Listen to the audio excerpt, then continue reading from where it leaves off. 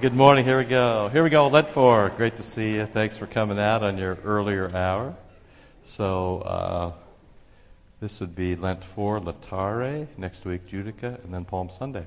All right. Unless a grain of wheat falls into the earth and dies, it remains alone. But if it dies, it bears much fruit. John 12:24. O God, merciful and everlasting, who didst spare thine only Son, but gave him up for us, that he, the true bread of life, might feed and refresh us. Grant, we beg you, that we may receive him gladly and thus be strengthened in every peril and saved to all eternity through Jesus Christ our Lord. Amen. Okay, no new handout, but if you need I got about 8 things to talk to you about, but if you need this thing, how a Christian should be taught to confess, please grab one of those. This goes to Ghana today. So we'll collect for Pastor Finn. If you have an extra dime, drop it in the bag. Jonathan Mueller is back from Africa. Where he was, it was 104 every day, all the time, apparently. So that's how it is on the equator. Nothing changes. So he did a good service to the bishops and the seminarians there by teaching them music. So I'm sure his clock is upside down, and I think he's visiting. They got some family. Don has some family who are ill, so he's visiting there. Can you pass that around for me, please? So that goes to Ghana. Jonathan's back. A couple of things. You're getting more and more pieces about the new place, so you got the altar thing this morning. Any big burning questions about the altar bit? The strangest, 2 strange things. One, it'll be square, not rectangular. The other one is it'll be metal, not wood or stone. Both those things are explained. Just any questions about that? It is kind of interesting that the ratio we ended up was the same ratio with the tabernacle and the temple, so that's kind of fun. And actually, in the tabernacle, you remember, was a bronze altar. We started with bronze and worked backwards just out of cost considerations. But take a look at that. We're going to need some, just for the next door stuff, we're in a little bit of a gap between what the city requires of us for permitting. So we're dead in the water in terms of doing any big things.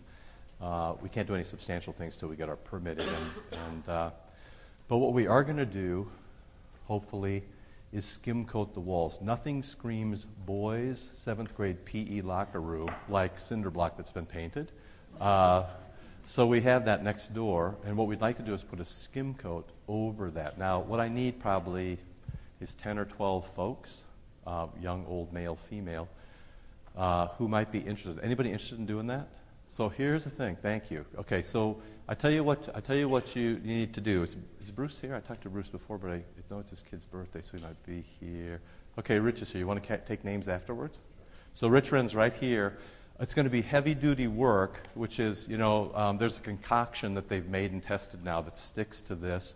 So it'll look like a plastered finish instead. It'll have to be troweled on. I think it'll be and worked down, and it sounds like it's going to be more than one coat. It'll be, we'll need some people who can go high all the way to the top and do that, and it'll be probably fairly vigorous physically. But, if you're interested, we have a couple of people who have experience doing that, so I'm feeling confident that their ability, people who have done it or people who have worked with drywall and plaster a lot. We have a couple of people who've done that a lot, so I feel pretty comfortable that we can get this done from what I've learned. So Rich is here. If you can give him your name afterwards, and you don't have to have experience with this, just the willingness to come do it. So Rich afterwards, and then we'll kind of get something done in the break a little bit. Okay, so the altar stuff you got, the skim coaters, you should begin to, and I'm talking a little bit with 745ers. Pretty soon the new schedule will be coming. But I'm trying to talk to a lot of people. For 9 o'clockers, there won't be substantial change, I don't think. But we're going to have to at some point kind of introduce that. If you're a 745er with a strong opinion, then you should see me. If you don't see me, I'll try to see you. I probably talked to about 30 people this morning in the earliest service. I just want to kind of get your read, let you know what I'm thinking about, and then talk with the elders and the governing board. And at some point, we'll need to decide that. But, how far are we out?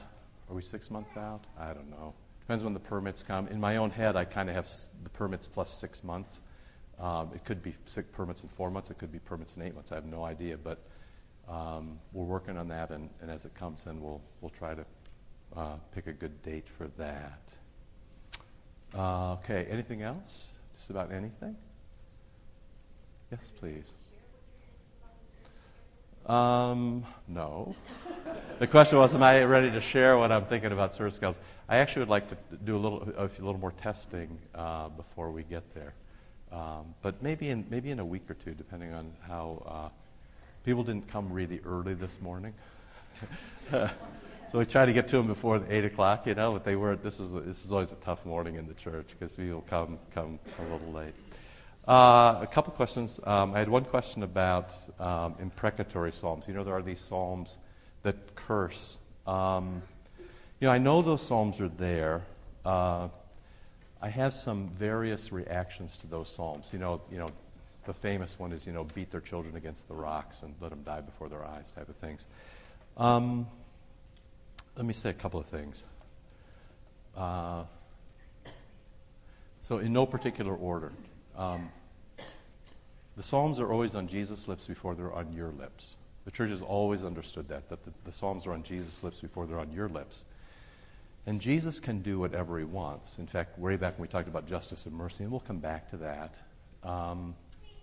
Sort of what I said is, vengeance is mine, I will repay, said the Lord. So I kind of urge you to go with that. So Jesus can do what he wants.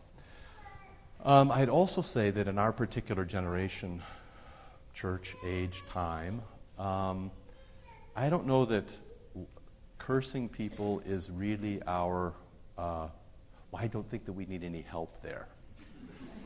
We may need more help blessing people. So here would be my suggestion to you.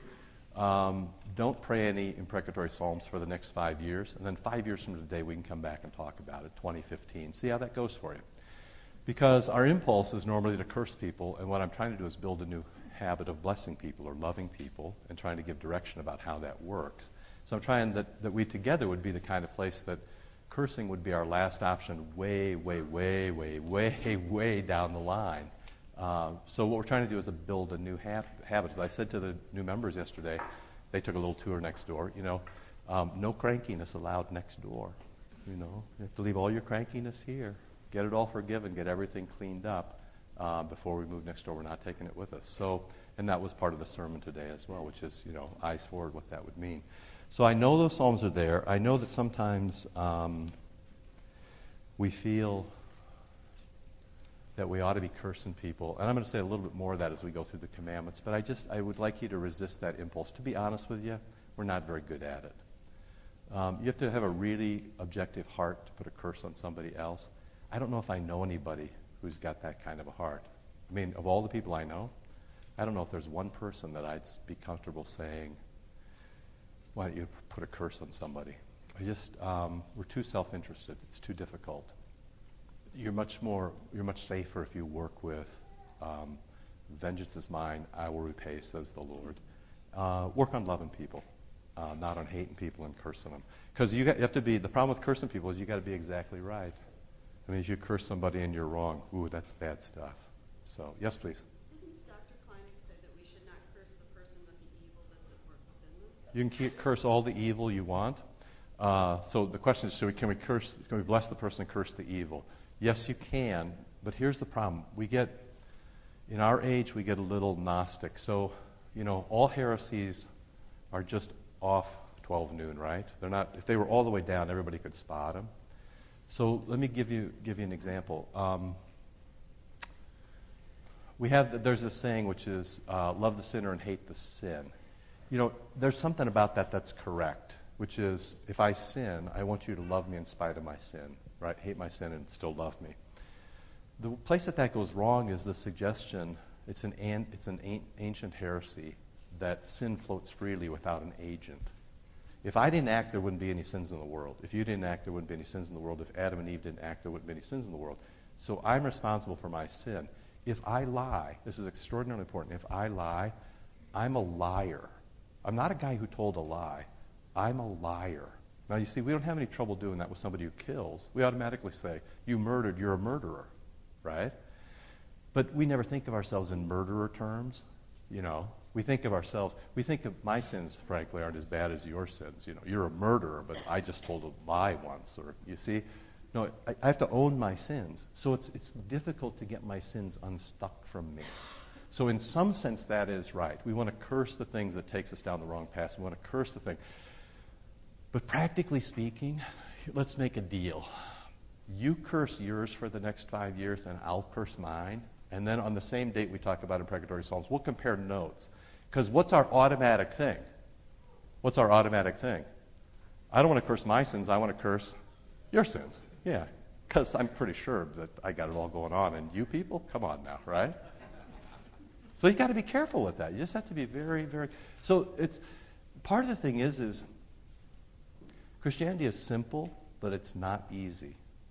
It's simple. It's a simple thing. Love God, serve your neighbor. It's a simple thing. Tell the truth. It's simple, but it's not easy. It doesn't come to us easy to do those things.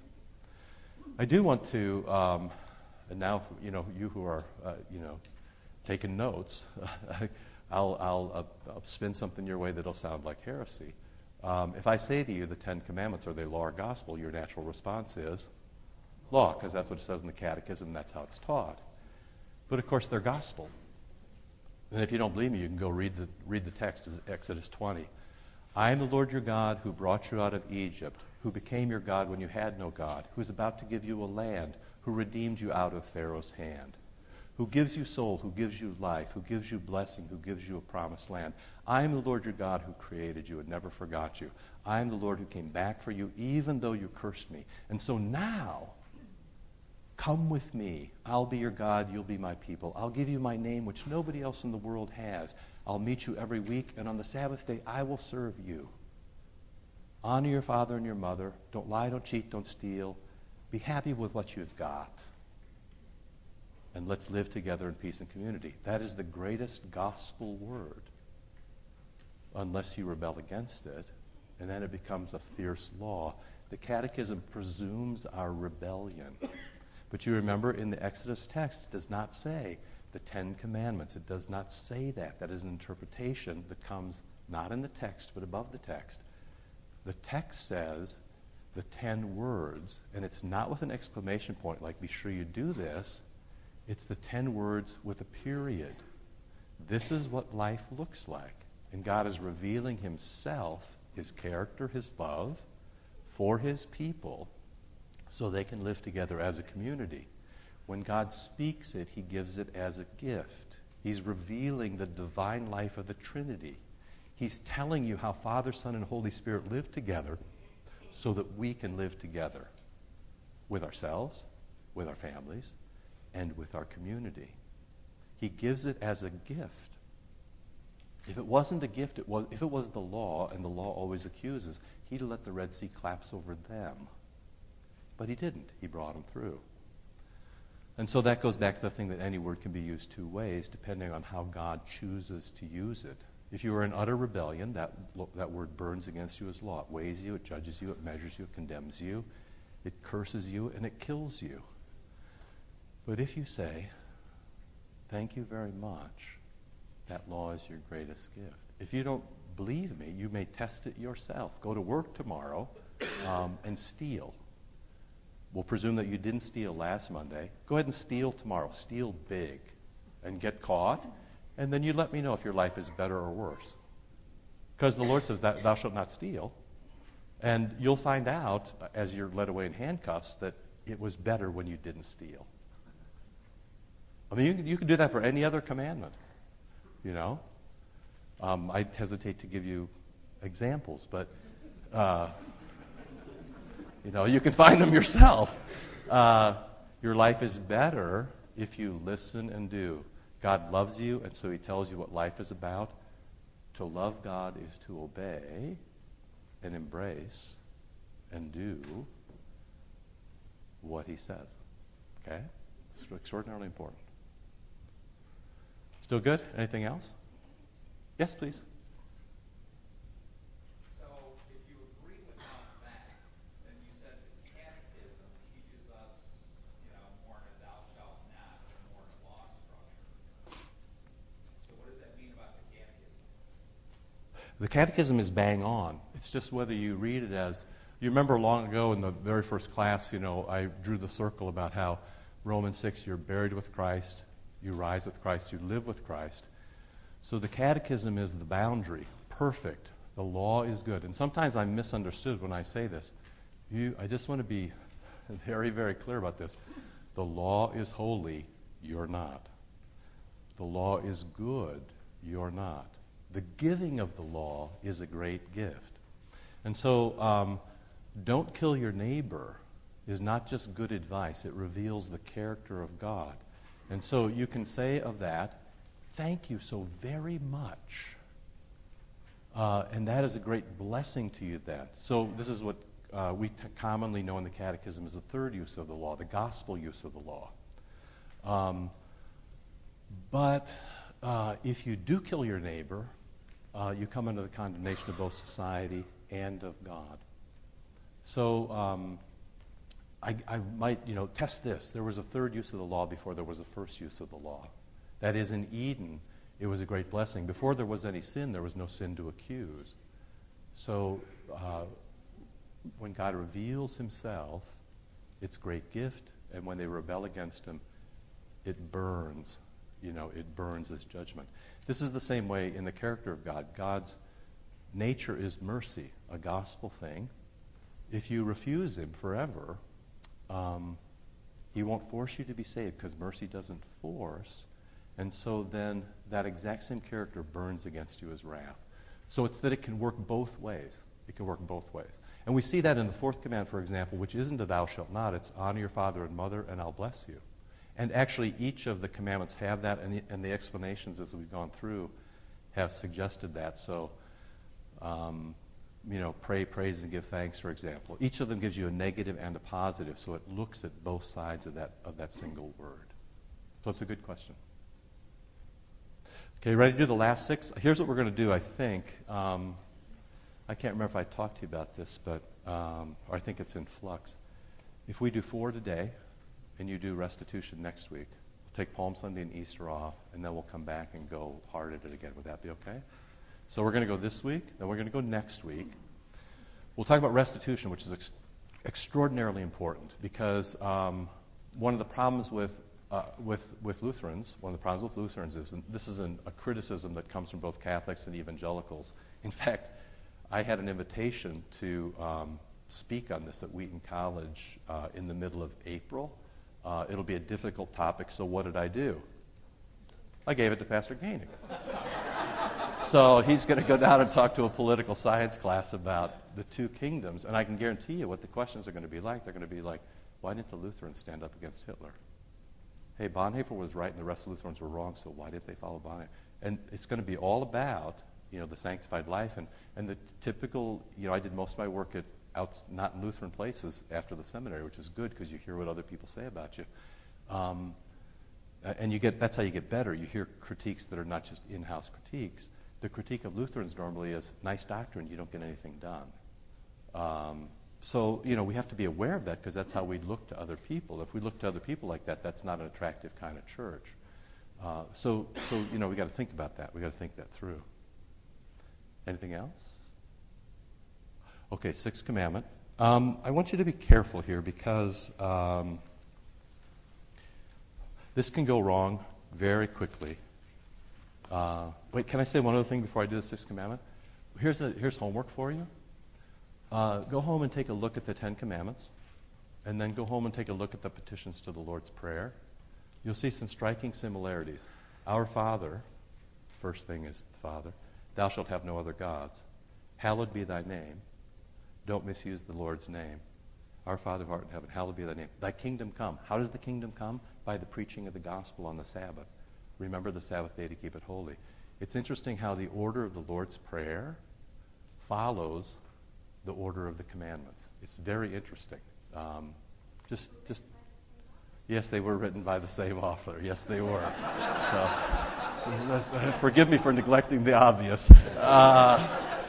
I just find it remarkable because here's what's happened. We fairly easily embrace the Lord's Prayer, but we don't so easily embrace the 10 Commandments because we think of the Lord's Prayer as pure gospel, which it is. It's a great, come on, be our God, let your kingdom come, let your will be done, come on, forgive me.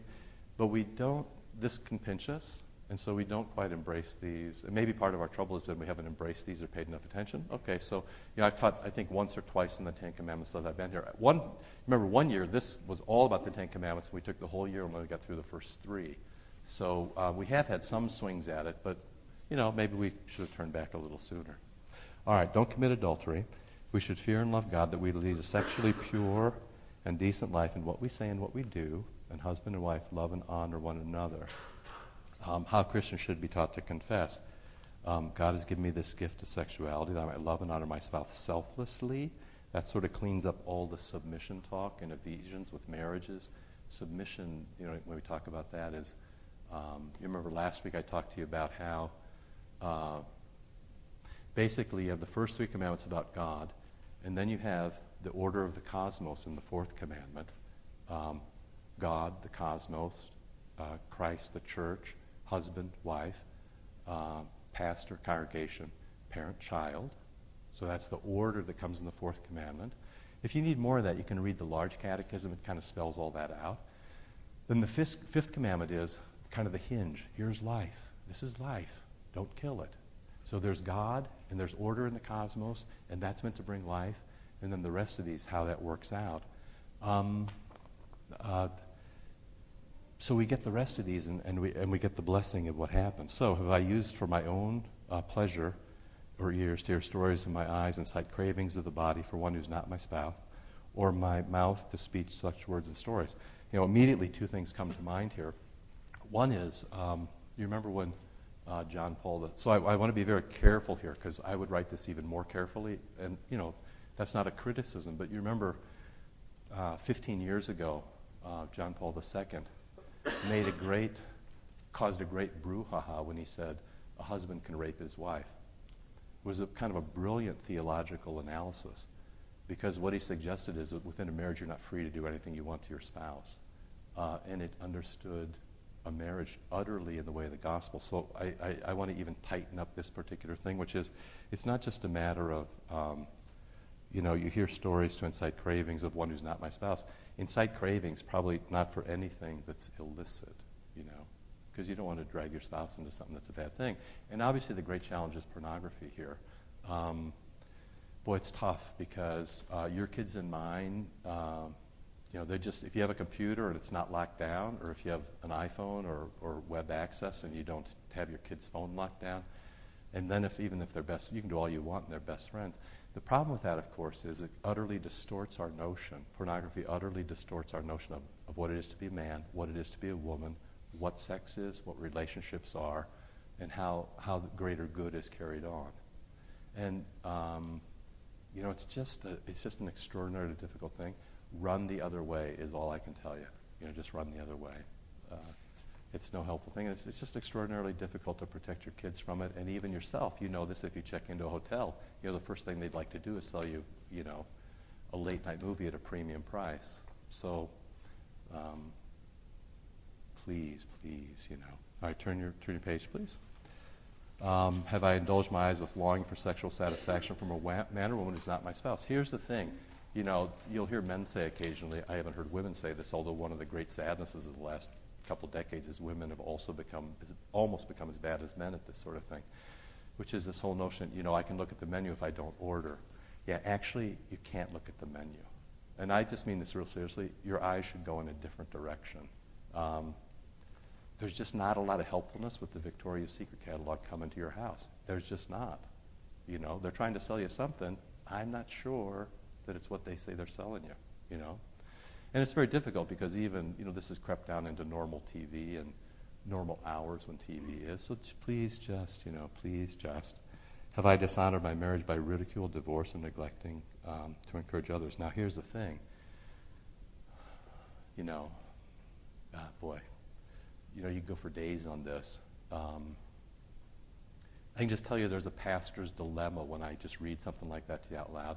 Let me go to another place. I often get criticized on Right to Life Sunday because I don't sort of slam my fist down and talk about how horrible abortion is here.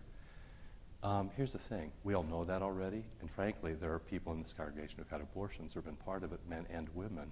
And it's not particularly helpful for a pastor to, sort of bang away. And I will say, it's been very helpful over the last 10 years or so Many pro-life groups have heard that, and they've come to understand that this is ancient pastoral stuff with there's a little law and a lot of gospel.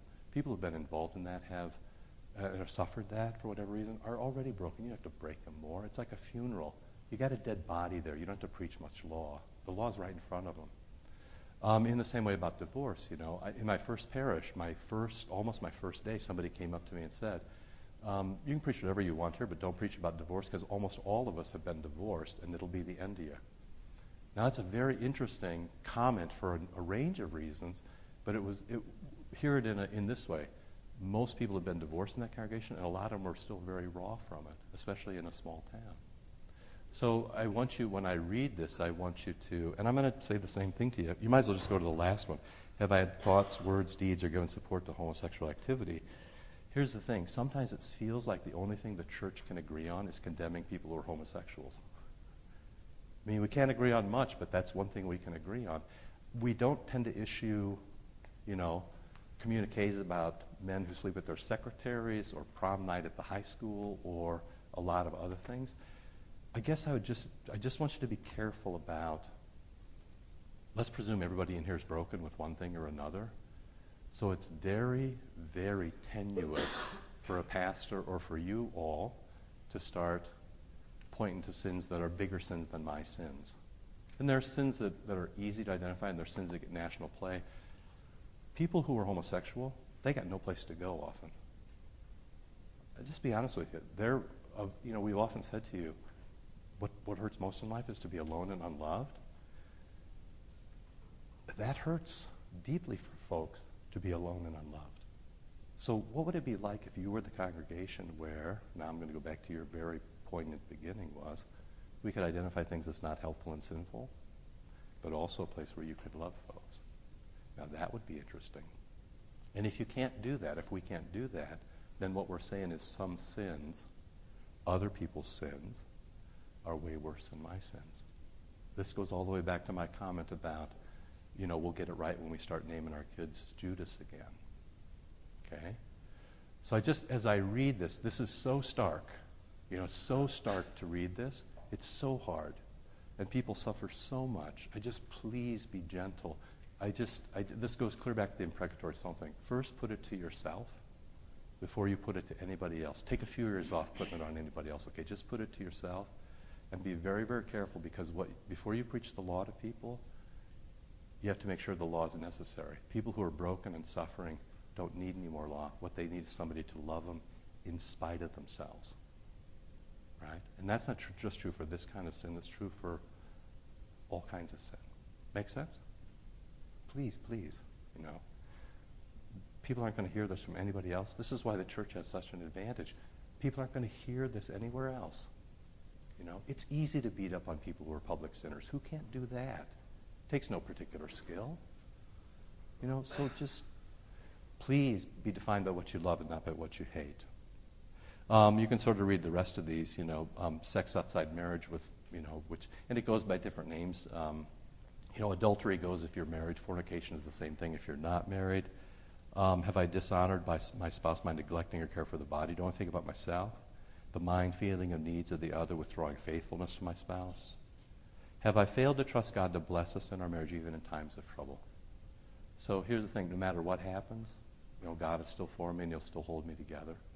I can barely do this because I know how troubling this is for many people in the congregation, because I know people in the congregation.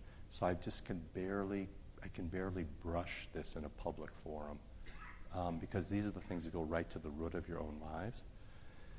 But in all things, as I said when we started, sins don't go away by themselves. Time does not heal. In the church, that is a heresy. Time does not heal.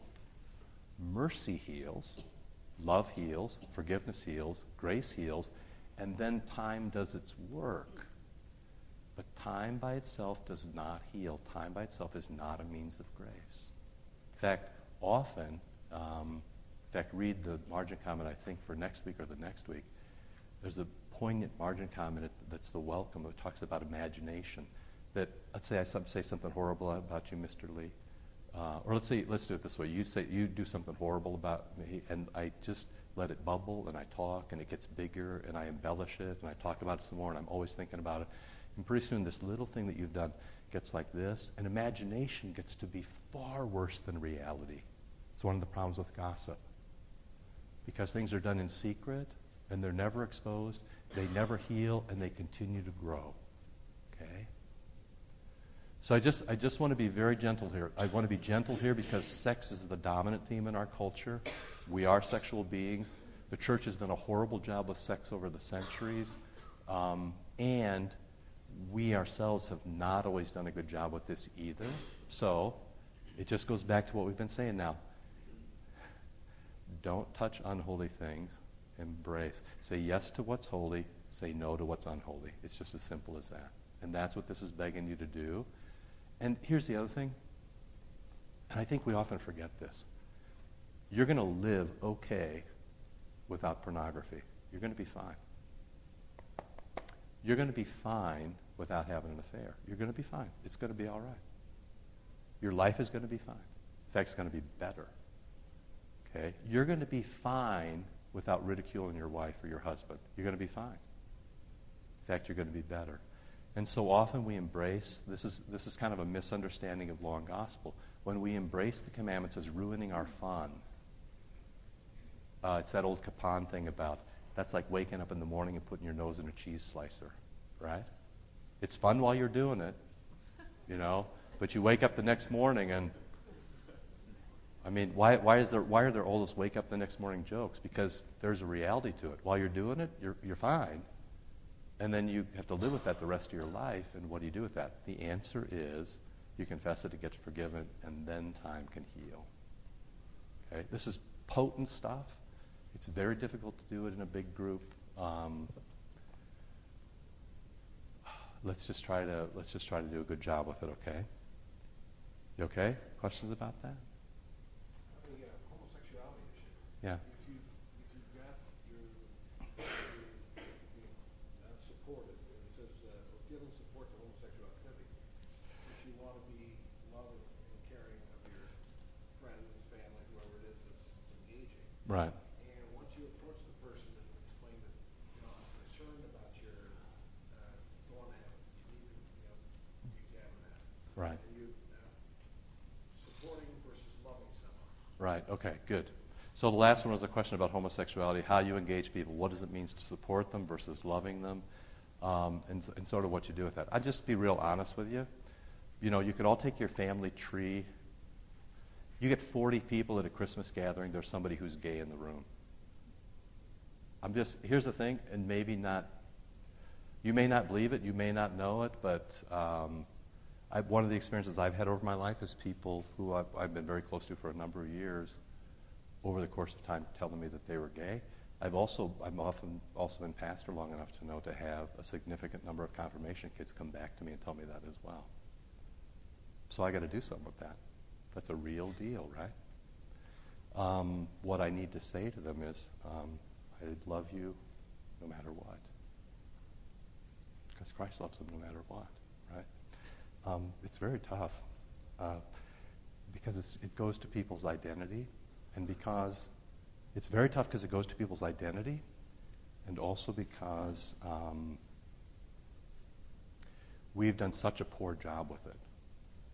We've done such a poor job for caring for people with sexual matters. We've done such a poor job that if you went on our website, for example, let's say you're a gay person, you go on the national website.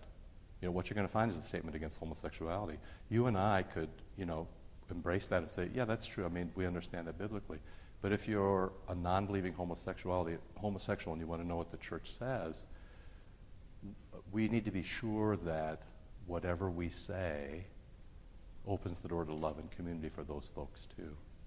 The other thing is, and I think part of it is, we often want things to be cured like this, right? And some things are easier to cure than other things. If you're stealing, we might be able to get that cleaned up fairly quickly. If you're a gossip, that might take a little time. If you think you're gay, I can just tell you from experience from talking to gay folks, that takes a really long time. So you got to love people for a really long time in a really gentle way and not abandon them. So it's difficult. But here's the thing. We know what's right and wrong. It's all in the application of right and wrong. I mean, this congregation, our problem isn't that we don't know what's right and wrong. We know what's right and wrong. Our trouble, our challenge, our everyday deal is, how does right and wrong work itself out in our relationships with other people? Our default too often is judgment and hatred rather than love and mercy. That's what this whole thing is about. That's what we've been doing the whole time. It's just this is a very specific instance. And like you, I mean, we could have a coffee later, but I bet you could name me 5 or 10 people you know who you deeply care about who are gay, and what are you doing about it? How do you engage that? It's very hard. It's very hard. So,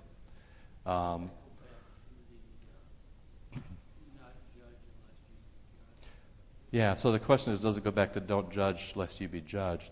And the next line is, and the judgment, with the judgment you give, that is the judgment with which you will be judged. So here's what that means. There's 2 things that means at least. One is, it can't be the Jack Smith judgment or the Scott Brusick judgment, okay? Right? It's got to be the Jesus judgment. So the first question is, what does Jesus say about this?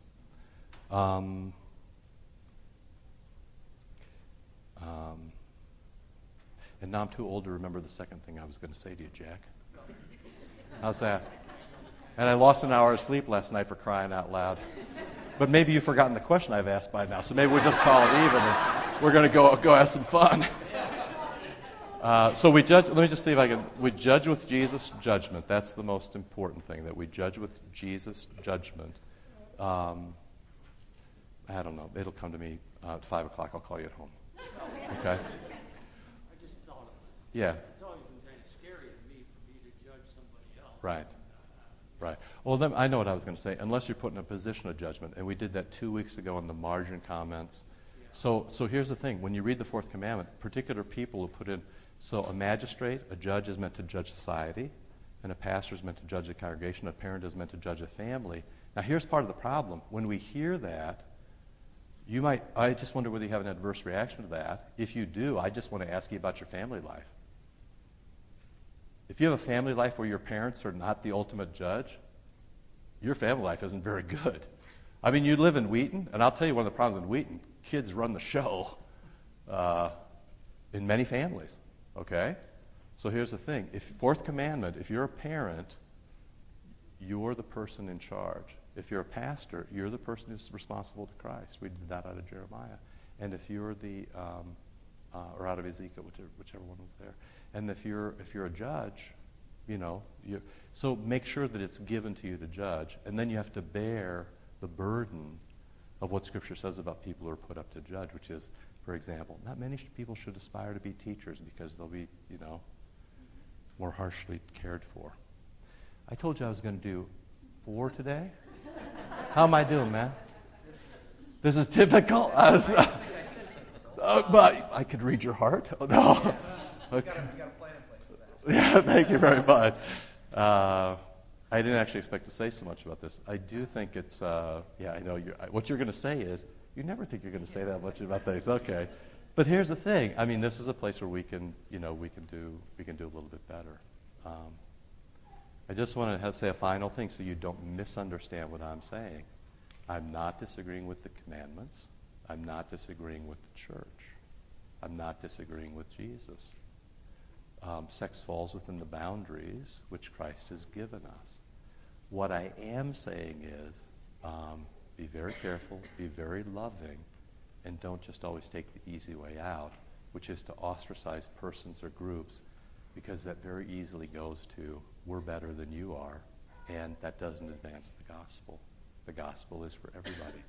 And remember that sometimes you're the only person that people in deep sin are going to hear the gospel from, because everybody else has already ostracized them. So you need to be the person who hangs with them. And I just want to go back to Denise's comment, which was very poignant. Part of it is I've given you very clearly yes to what is holy, no to what is unholy, touch holy things, don't touch unholy things. To be really honest with you, this is one of the great stresses of being a pastor and a great stress of being a Christian, which is you spend all your days basically right up against things that are unholy. That's not just for me, that's also for you. It's one of the great stresses because it's very easy to err. It's very easy to become exhausted. It's very easy to compromise. It's just very easy for evil to wear you down, which is why it's extraordinarily important to have, be at the Eucharist, to keep your prayers in shape, the whole shot. But that's also true for you. It's not just true for me. You're salt to the world. You're light on a hill. It's not just true for me. It's true for you either. But you need to care for your souls even as you go out into the world. It's just extraordinarily important. Partly what you should be seeing is all this is there's a big package of what it is to be Christian. If you're not part of the big package, you're not of as much use to Christ as you ought to be. And when it comes to things like this, which are deeply dividing, Christians need to lead and not follow. So, I actually didn't intend to do so much on that, but it is. If you don't think it's relevant, you talk to any high school kid, because whatever you think about homosexual folk and sort of gay feelings and gay life, if you have a kid who's 9th, 10th, 11th, 12th grade, I just guarantee you they aren't losing any sleep about this. Okay? They're not. I can just tell you. You just ask them. And if they are, they're an anomaly. 9 in 10 kids, I would get. It just doesn't. In fact, you could read the statistics. It doesn't even occur to people of high school age. So what does that mean? That means, or certainly of college age either. What does that mean? That means that we have to even be more winsome and more careful and more engaging and more strong and more gentle, and we need to do that all at the same time. This is why it's so important to be in church every Sunday, important to be in Bible study, important to make confession, important to read your catechism, because Christ is trying to use you out in the world. Yes, please. Can an openly gay couple join our church and take communion? Can an openly gay couple join our church and take communion? What I like about you, Mr. Craig, is there's no bush to beat around. I'm going to parse your sentence and leave it with a question mark. So I'm going to give a stiff arm, then I'm going to faint back, and I'm going to go long to the sacristy because it's time to go. All right, so then I'm going to ask, Gainey, how should I have that? Okay, so when you join, let's go with join a church first. When you join a church, you confess what the church confesses. And when you come to the Eucharist, you confess what the altar says. So both the joining and the Eucharist are going to present some issue. I would rephrase it. Let me pose the question to you another way. Can an openly gay celibate couple join our church and come to the Eucharist? Just pose that. I changed your question. Okay, I realize that. I just want to pose that. And now I want to set you with this going out. There's east from west, the difference between people who struggle with a sin and don't struggle with it. Okay? So let's take something that's easier for us, where we wouldn't say this. Can an openly struggling alcoholic join our congregation and take the Eucharist? Yes, because they're struggling against the thing that so afflicts them. Now let's switch it and see if we can say the same thing about sex. The way you set the question, there's at least 3 traps and 2 landmines in that question, but I'm trying to give you a way to. So the easy book answer is no. Now wiggle, wiggle, wiggle, wiggle, because to be pastoral, you have to know the people. You frankly have to see. I mean, I just tell you, when people come in to get married now, this is how it's changed over the 13 years I've been pastor here. Been a pastor, and over the years it used to be, I would think about 20% of the people were living together when they came in to get married, and if you talk to them about sex, they didn't want to talk about it. Probably, I would say 70% of the people we see. 90%. Okay. I guess Gainey gets the young ones. I would say 70%, 90%. 70% of the people we come into us who are living together. So we don't even ask them anymore. You know what we just say? We just say, what's your wedding date? And they tell us. And we say, you're giving the same address. And they tell us. And we say, we're just going to presume you're sleeping together. That's not the way the Lord wants it. In fact, He considers that a sin. So we're going to have to work with that. But stop until you're married. And we'll work through confession and forgiveness. We don't even ask them anymore. We just presume it. And the thing is, they take no offense because they just nod along. Yeah, okay, because that's what everybody does. I mean, I guess we could have just easily had that conversation rather than the gay conversation. We could have just as easily had that. The key is if people are struggling against their sin, which means they need grace, they need the Eucharist, they need care, and whether they're not struggling against it. And that's actually a very good question. Thank you very much. So, I'm trying to get the distinction between homosexuality as a sin yeah. versus lying as a sin, or Wow. the other sins. That would have been a great. So he said he was trying to get to the distinction between homosexuality as a sin, lying as a sin. Where would you have gone with that? What's your next question? Maybe we can do it next week. But what would have been the next thing? Because you see him as different or the same or how? Just trying to figure it out. Yeah. Yeah. Okay. I mean, if I'm a thief Right. and I don't think it's wrong, Right. and I openly admitted that to you, Well done. I would assume you would say, well, then you can't do it. Yes, we would. That's exactly right. You're exact. So that's so good. And then that's which is. So he said, if you're a thief and you don't think it's wrong and you just keep doing it, are you going to let him join the church and not? Yeah. But you know what? A repentant thief, say thief on the cross type, right? Bring him, right? Bring him. That's who we want. So great. You've nailed it. Which is whether people are struggling against their sin or they don't really care. So that was very helpful. And that's how we need to think too. Okay? It's not easy. All right. Thanks very much. Let's pray and go.